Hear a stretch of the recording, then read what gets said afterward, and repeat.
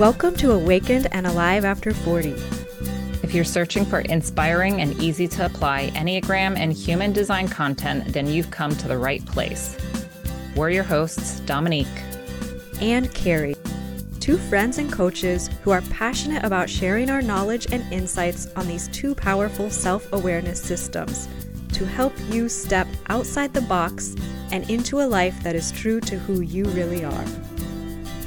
We're so grateful to have you here. Let's jump into today's episode. Welcome back to the Awakened and Alive After 40 podcast. We are so excited that you decided to listen to this episode today because I think most of us out there have complained about one thing or another in our lives at some point because the world is kind of messed up in some ways, and there are a lot of things that we can complain about. So Dominique and I thought it would be really cathartic and fun and interesting to talk a little bit about our own pet peeves and things we have complained about, whether in the past or currently, but to also explore a little bit deeper, what hidden messages are these pet peeves giving to us? How can we grow and become aware of our thought patterns by starting to observe the things that just drive us up the wall? So Dominique, I'm interested, when you hear the word pet peeve, what does it mean to you in general? How would you define it?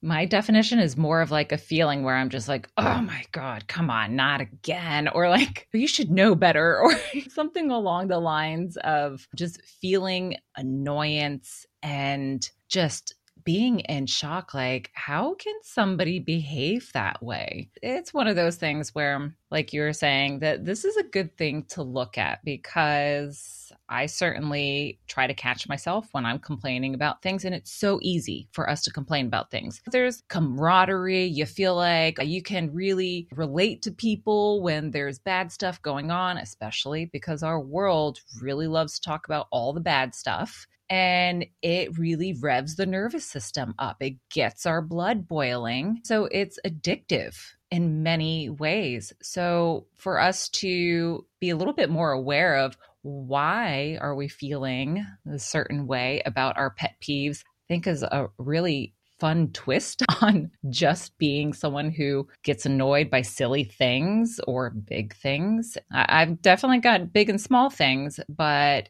it's just a fun thing to kind of look at and try to figure out what can I learn from these triggers in a way that I'm experiencing. So when you think about pet peeves, what comes up for you? Is it a feeling? Is it a definition? For me, the term pet peeve is kind of cutesy. So it makes me think of those mildly annoying things that grate on me. It's not like the big systemic, national, or global problems, obviously. So for me, it's just more those little things that inwardly make me feel frustrated, or I just want to vent about to a friend or my sister. So for me, it's definitely, like you said, smaller things that just grate on me. That, like you said, why would someone do that? Like, what is wrong with them? Yeah. And it's usually what's going on in their mind. It is usually things other people do. That's the majority of my pet peeve. Yeah. And one thing that I was looking at too, when I was writing out my pet peeves, I was like, what is the theme around this? And for me, it was disrespect. A lot of the things that really grate on me are when people are being disrespectful towards me or others in certain ways. So this is going to be a fun thing to share our pet peeves here. So yes, they're the smaller things that just really get under your skin. But in my world, definitely big things are something that I'm often commenting on, and I'll share some of the bigger things as well, because I feel like it does overflow. Those smaller pet peeves do often overflow into the bigger problems because it follows like our value system in a way too. Like I feel very strongly about respecting people. So that's something that I see overflow into the bigger pet peeves, I guess we'll say, for myself. I'm super excited to hear some of your pet peeves, Dominique, because this is something that we haven't directly talked about Right. in our own personal conversations with each other. But I think when you are Mhm. talking with a trusted friend or loved one, I think this is a really interesting topic to bring up with other people because it lends a lot of insight into the person Mhm. and allows you to sort of see maybe where their values lie, because it's easy to see Yeah. what people value when you see what annoys them. It's an interesting way to really get to know someone at a deeper level without having to go too deep. Okay, are you ready? I'm going to share a Yes, couple. I can't I'm wait. already getting like, oh my gosh. So, a few of my smaller pet peeves we'll start with. Okay, smallest one, the toilet paper roll. It does not go upside down, Oh, like like when you're from the loading it. underside. Yes. When someone puts the toilet paper roll on and it's coming out from the bottom instead of over the top. You know what Oh, I yeah. mean? I have a hilarious Oh. anecdote to this because I'm a Oh, very okay. fastidious person. I have been my whole life. My sister, a little less so. But growing up Mm. and into our teenage years, we shared a bathroom, and she was like, "Stop putting the toilet paper roll on wrong," to me. And I was Uh-oh. like, "What do you mean? There's a right way to do it." And of course, as an Enneagram type 1, I need to know the right way of everything. And she's like, Oh, "Yes, yeah. it's over the top, not under." And ever since she told me that, I am super Oh, fastidious about putting it on the right way, because that became like wow. a rule in my head that that's the right way to do it. But I was completely oblivious to the two different ways to do it until she pointed it out to me. And of course, there's no right or wrong way. But I will say, okay, we might be getting a little bit TMI here, but I'm not going to go too deep into it. Like when you tear the paper off, when it's under, it just keeps rolling and rolling and rolling. Like it unravels so much easier than when you tear the paper off and it's coming over the top. That's something that I've just There is a noticed. right And I'm way, not Dominique, aggressive. because I recently Okay. just saw that someone posted the original patent for a toilet paper roll, and the way it's Oh, okay. diagrammed is to hang the correct way in the original patent. Wonderful. I feel better. I feel better then. Okay. Yep. So that's one of my smaller ones. Also, another smaller one is when someone uses a sink, whether it's in the public bathroom or at home, and they make a mess and they splash everywhere and they don't dry it up. Because then it happens to me a lot in public bathrooms when I am going to use the sink and I have a loose shirt on and it just lightly grazes up against the sink and then it gets soaked because somebody made an absolute mess and didn't bother to wipe it dry. Disrespectful. Oh my gosh. Yeah, that gets under my skin. Okay, what are a couple of your A couple of smaller pet my peeves? light ones, or under this theme of respect, bad Mm, driving etiquette. When people yeah. don't use their turn signals, when people just cut people off or tailgate, just be a respectful, kind driver. You don't know who the other driver is. Mhm. It could be a brand new driver. It could be someone who's just a nervous driver or has anxiety around driving. And so maybe they drive a little slower than you're liking. It just drives me nuts when Mhm. people are so disrespectful when they drive. And that usually equates to aggressive driving. I mean, sometimes I think there are Yeah, times when you it's have to be dangerous. a little aggressive in your driving to be more safe. Like on the freeway, you can't hesitate too much and drive super slow. But yeah, bad driving etiquette really grates on me. Then I'm with you there. another one, which is a little controversial because a lot of people I know do this. But when people are talking about a sports team that they Yeah. follow and they root for, Oh, and they use the pronouns we and us, like they're on the team, like they're on the it team. drives They're me physically out crazy. there. Like, we won, or our defense played great today. Like, Right. Oh man. Okay, I live in New England. So, yeah, I hear that a lot about the sports teams, specifically football. And I don't follow football. I'm not a sports person, but I think it's very comical when I do hear people say that. Yeah, yeah, like we need to play better. You're not yeah. even Yeah. there. I How can I you play know. better? Exactly. But like we were saying, it's interesting. These smaller ones, what is it about our smaller pet peeves that really get under our skin? And yours, your first one, and mine as well, is just being respectful. Those smaller actions to show greater respect towards others. One of my other major pet peeves, because I am a dog owner and I have been most of my life, people who do not pick up after their dogs. That's probably one of my number one because it ruins if you step in it, then you're bringing it into your car, into your house. If your children are walking on the floor and you get it on the floor of the home and not realize, like, it just causes so much chaos. And it is something that I'm like, I wouldn't want to step in mess. So I don't want anybody else to have to step in mess. I'm going to pick up after myself. But I am shocked how many people just don't give another thought to it. And they're like, meh, it'll just stay there. Or they think they're too good to pick up after their. I've had a friend say that. It's like, oh no, I'm not picking up after my dog. Like, no, I'm not putting that in my hands. But are you too good for it? You own a dog. That's part of it. I know. I'm like, what? Why? I don't get it. What's that the problem? goes along with my number one pet peeve, and this might be more than a pet peeve, is when people act entitled, like the rules that we all follow don't apply to them. Like owning a dog, one of the rules is you have to pick up their waste. You don't get to bypass that because you are different than any other dog owner.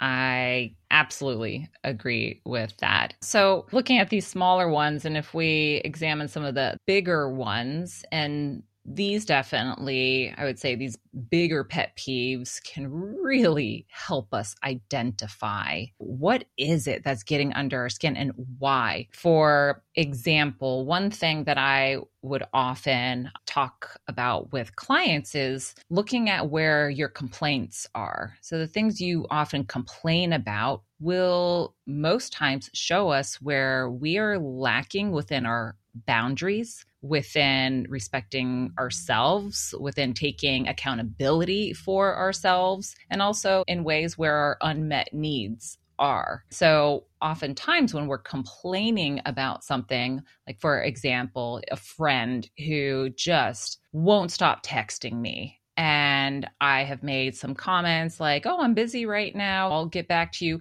more like vague, instead of saying strictly like, hey, I love that you're reaching out to me. However, on these days or during these times, I really need to focus on my business boundaries. It's up to me to create those boundaries. So if I'm complaining about someone stepping over my boundaries, that's on me. It's not about the other person. So when we look at these complaints and these bigger pet peeves, it's like, what role might you be playing in this? One of my big pet peeves is around when people complain about something that they don't like or that they might be struggling with. And this is like more of a little something. It doesn't have to be big, but yet they don't want to take accountability to change it because they don't see their role in this. A reason why this is a big problem for me is because I was once that person. And knowing that about myself and knowing that this person can change what they're experiencing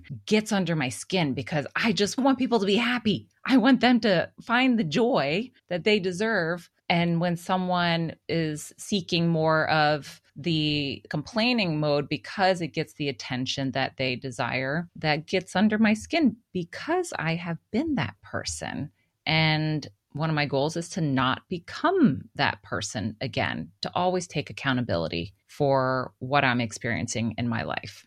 That's so interesting because when I was thinking about one of my bigger ones, I have the exact same experience, which I think this is why this is such a valuable exercise for people to do and really be honest with yourself. Because one of my pet peeves now is, it's sort of a trendy phrase I've seen online quite a bit recently, when people yuck someone else's yum. So meaning like in really colloquial terms, using American slang, when people shit all over someone else's parade. So when someone is enthusiastic about something or loving something, whether it's a small little trinket or mundane thing or an activity, and someone, whether in real life or online, just says something negative about it or just diminishes it or makes it seem like, well, I don't like that thing, so why would you like that thing? It drives me nuts. And I think the reason is because I don't think I was ever a mean person, like saying rude comments back to people, but I was very judgmental. And I very much was sort of in this stuck way of thinking that everyone thought how I thought. So seeing someone doing something outside of the box from my box before I did any type of work on myself, I would be very judgmental about it. Yeah. And that's essentially what is happening when people are negative about someone else's enthusiasm.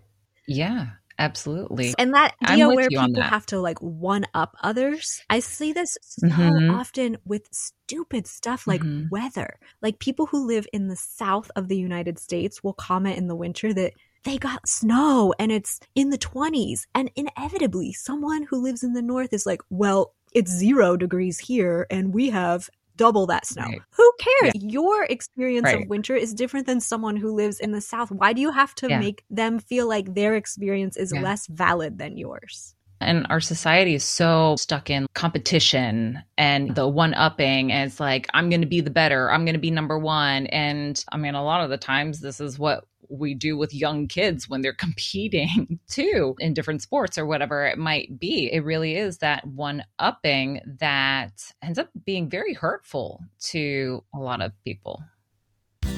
Hey there, friend. Have you signed up for the Awakened and Alive newsletter yet?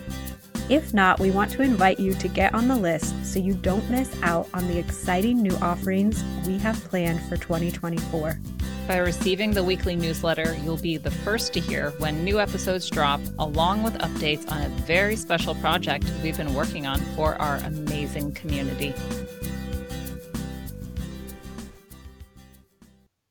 And the thing is, with at least Americans, I've noticed in general, we like to one up in misery or in negativity. It's not even like, I'm better. It's like, I'm more miserable because my weather is colder than yours. I am more miserable because I'm working more hours than you. Yeah. Yeah. And when I think about that, because it's something that I, again, often look at because I've been in that place in my own mindset before, it's almost like you want to validate your discomfort because it means that there's, in a way, nothing wrong with you then. It's like, okay, yeah, this is happening. Instead of taking the responsibility, which then turns it into you actually having to do some work to not be that way anymore. And it can make people feel like that they're wrong or in ways have some judgment. And this is how the subconscious mind works. It likes familiarity. And so if you grew up in a house that was very pessimistic and you heard that kind of talk around your family, it's more likely that you're going to be speaking that way and have that mindset as well.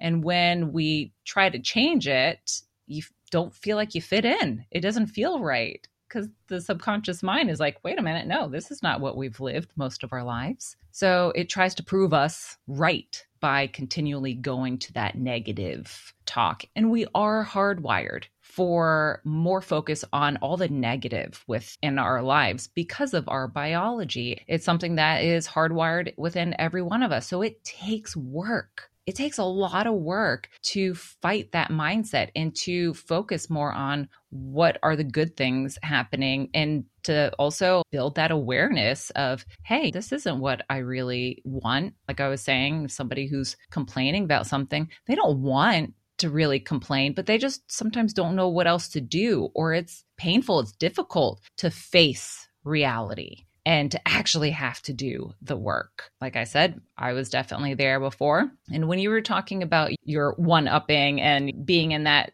space back in the past, I remember being in that mindset space myself, especially on Instagram when I was following coaches and I saw them traveling the world and sharing their pictures of what it is to love life and to follow your purpose and passion. And I saw it as, look at this person just showing off. The bitterness that came about me. And I was like, why? Why do I feel like they're showing off and that they're fake? I mean, honestly, there is a lot of fakeness out there. We're just seeing the tip of the iceberg with pictures on social media. But what was it? And I came to the realization it was freedom. I wanted that freedom. I wanted that flexibility in my schedule. I wanted to find my passion, my purpose. And those are all my core values. So when I came to realize that, I was like, I need to stop it with this person. I need to fix it myself, within myself. And that was a huge aha moment for me. It's interesting you brought up bitterness because Oh, yeah. within human design, we have That. some special little feelings that each of our energy Mhm. types can give us important messages, right, Dominique?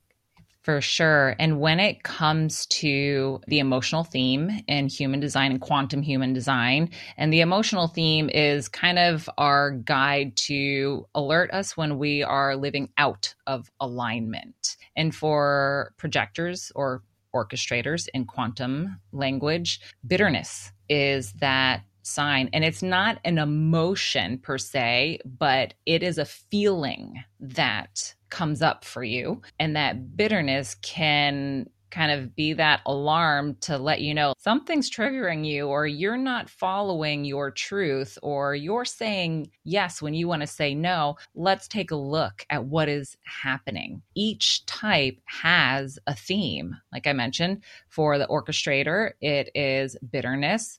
When it comes to the manifester, also known as the initiator, it's anger. The manifesting generator or time bender in quantum is anger and or frustration. The reflector or calibrator is disappointment. And the generator, also known as the alchemist in quantum language, is frustration. And so when you're feeling bitterness, frustration, anger, disappointment, whatever that connection might be to your energy type, that's your cue to pull inward, look at what is happening within your emotional state, within your world, and take a pause and examine what's coming up for you. And that's something that I absolutely love knowing about when it comes to our types, and what has helped me build greater awareness for why certain things come up for me.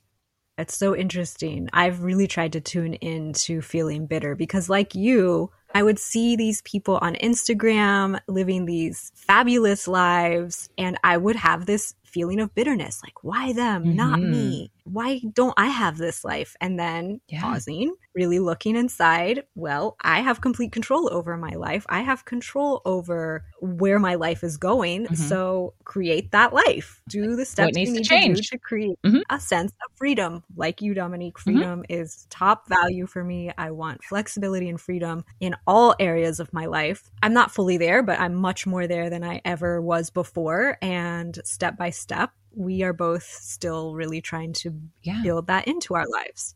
Yeah, absolutely. And I feel like we're always going to be catching ourselves thinking certain ways or feeling certain ways when it comes to what we're talking about right now, these pet peeves. But I think the important part, like you mentioned, is just building that awareness muscle, because then you can stop yourself right there in the moment and choose which way you want to go with it, how you want to respond, not just react and let it snowball out of control. Now, when it comes to the Enneagram, are there any specific Enneagram types that might struggle more with pet peeves or respond differently?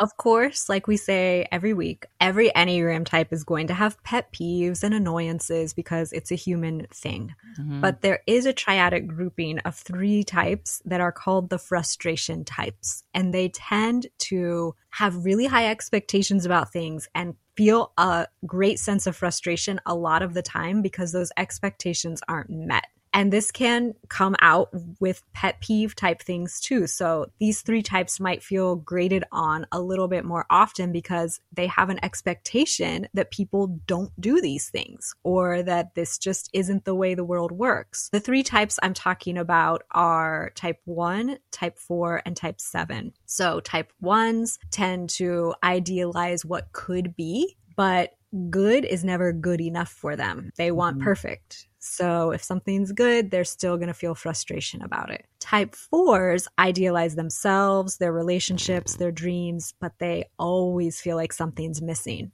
because it's just never enough for them. And then type 7s tend to idealize all the future possibilities and opportunities, but their present reality is never as satisfying as their imaginations. So they have this sense of frustration about what they could be doing that they're not doing right now because they're thinking about the future and dreaming and fantasizing about how it could be in the future. So it's really interesting. This is one of the aspects of my own type, being a type 1, that I greatly identified with and really hit home for me and made me really open my eyes to how I have done this my whole life. Yeah.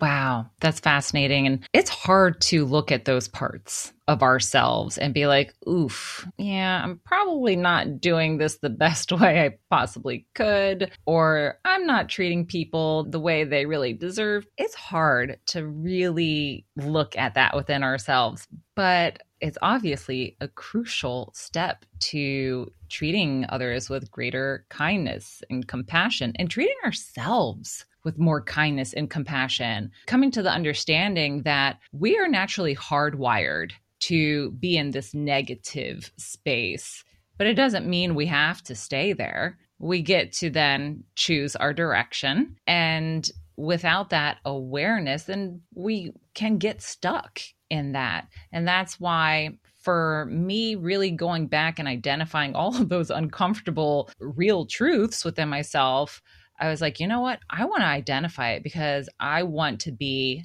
a good person. I want to make a difference. I want to treat others properly. So that includes looking at our wounding, looking at our insecurities and getting face to face with them and healing that within ourselves. Because when we're feeling triggered by other people, it's not because of the other person. It is within ourselves. So when it comes to pet peeves, that's just like a little stop along the way. It can start little like that to build that awareness muscle and be like, why does this bother me so much? And you don't have to go head first into these bigger wounds that we're often talking about here, just for that greater awareness of human behavior and why we do the things we do. But it can start off by just looking at these pet peeves that come up for you. Maybe some of what we shared resonated with you out there. And it's all about not judging it, getting curious. That is crucial. Get curious about your pet peeves or the things that you feel really trigger you on a consistent basis. Journal about it if you feel that's helpful, or just simply take a pause to consider how could you maybe feel differently, better about it, more positive, and what maybe needs to shift for you. What in your own life do you maybe need to start prioritizing so this feeling that comes up for you isn't taking over? And I think when we examine the things that annoy us or cause us to feel frustrated, it's usually something in ourselves, like you said, but something that we're avoiding, something that we have buried in ourselves, that we probably judge in ourselves, that we dislike or carry shame around. And so it can be quite difficult to look at it within yourself and to even recognize it. But even if you have just a little suspicion around a pet peeve of yours that it could lead to discovering something new about yourself or discovering something you've hidden from yourself, it's worth that deeper look, because it can free you from that once you realize it and expose it to yourself.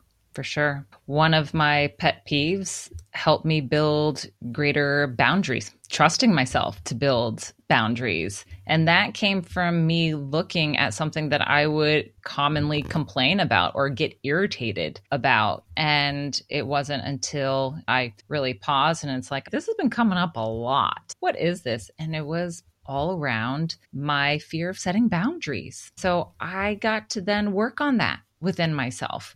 And now this isn't something that bothers me. It doesn't continually come up and grate at me. And I think that can be a really beautiful thing for us to look at these things, realize that we're not doing it to judge or blame ourselves. This is just another way to love yourself and others more greatly.